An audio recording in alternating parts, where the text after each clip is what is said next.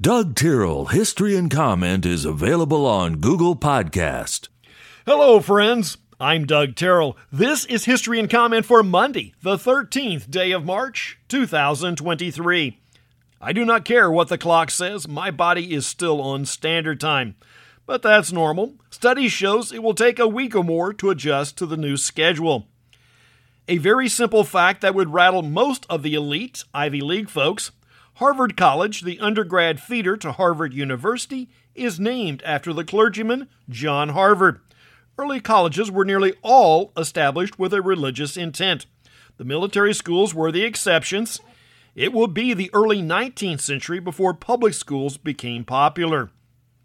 The Dutch in the New Amsterdam colony are not welcoming Jewish refugees who began arriving in the fall of 1654.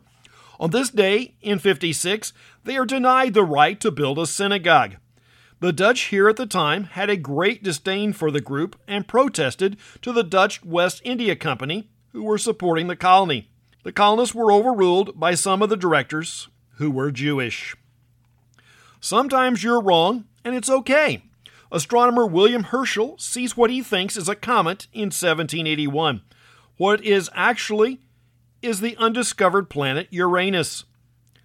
Pope Leo XII renews the prohibition on Catholics joining Freemasonry in 1826. We have commented before that during the Civil War, Northern interest prevailed on several legislative fronts.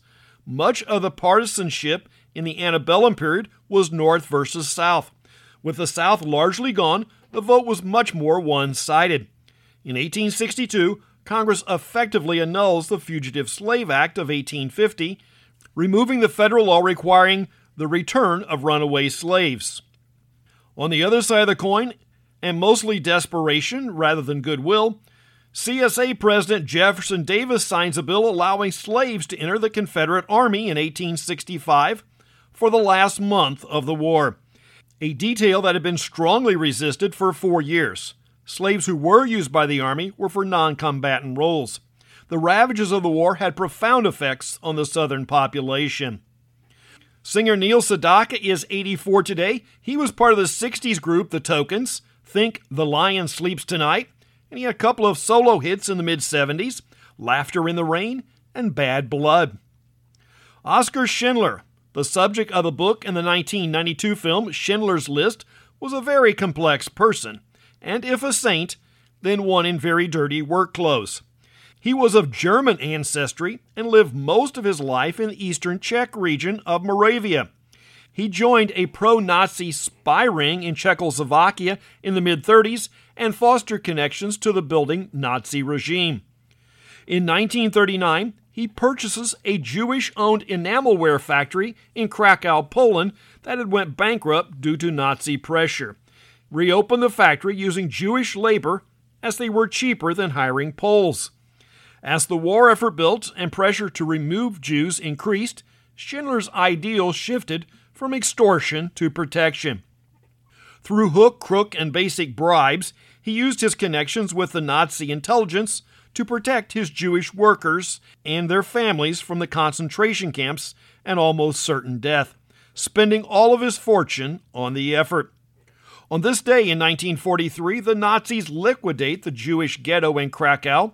Schindler, with advanced information, keeps his workers in the factory overnight. The story is analogous to the prophet Elijah being fed by ravens. The raven was an unclean bird, and the food most certainly unclean under the Jewish law, but it was sustaining. The Chicago White Sox started a new trend in baseball uniforms in 1960. Their road uniforms include the player's surname above the number on the back. Their home uniforms will include the feature in 1961. Not all teams have adopted the practice. The American Football League will be the first pro football team to do so, and the NFL will follow in 1970. Digital Equipment Corporation introduces what is called a mini-computer in 1970. The PDP-11 was a step towards the personal computer nearly a decade later, but it's still the size of a refrigerator, quite small compared to the mainframes of the day. Several factors have combined to ruin local radio. One is the FCC, prior to the deregulation push in the early 80s, limited a single owner to 1 AM, 1 FM, and a TV station in a market, and a total of 7. Then the number was increased. In 1992, the number is again raised to 30 AM and 30 FM stations. Another factor is computer-based automation.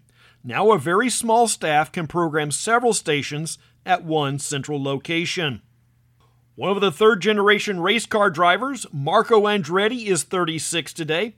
The Andrettis may be the most successful multi-generation racing family. Certainly they are on a short list of families that have made it to 3 generations. But then there's the Andretti curse at Indianapolis. Father Mario drove in 29 Indy 500s, winning once and only finishing in just 5. Father Michael holds the record for leading the most laps at Indy and never winning. Marco has raced at Indy 17 times and is slated for run number 18 in a few weeks. His best finish was number 2 his rookie year and 3 third-place finishes. Late last spring, the family business announced they will build a $200 million Andretti Global headquarters at Fishers, Indiana.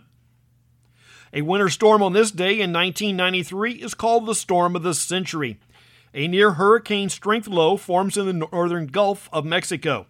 The counterclockwise rotation of a low pumps moisture from the south and drags in cold air from the north.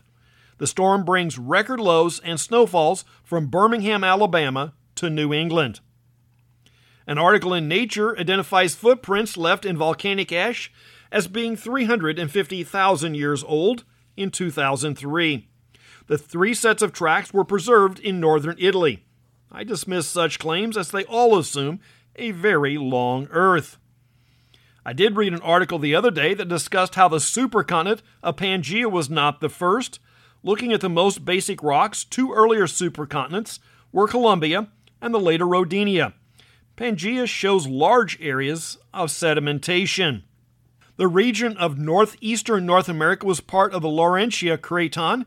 Interestingly, Hudson Bay has remained largely unchanged, albeit a bit more north and rotated 90 degrees from the early estimations. Gold prices hit $1,000 an ounce for the first time in 2008.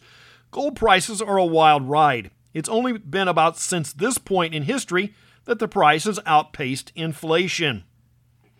11 years ago, Encyclopedia Britannica announces it will no longer publish a printed version.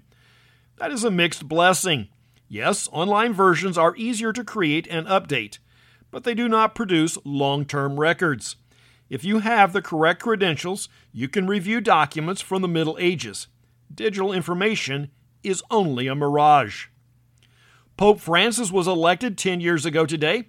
He's the first to take the name Francis and the first Jesuit, the first from the Americas and the first from the Southern Hemisphere. 10 years is far from the record, but 21 years and a month will put you in the top 10.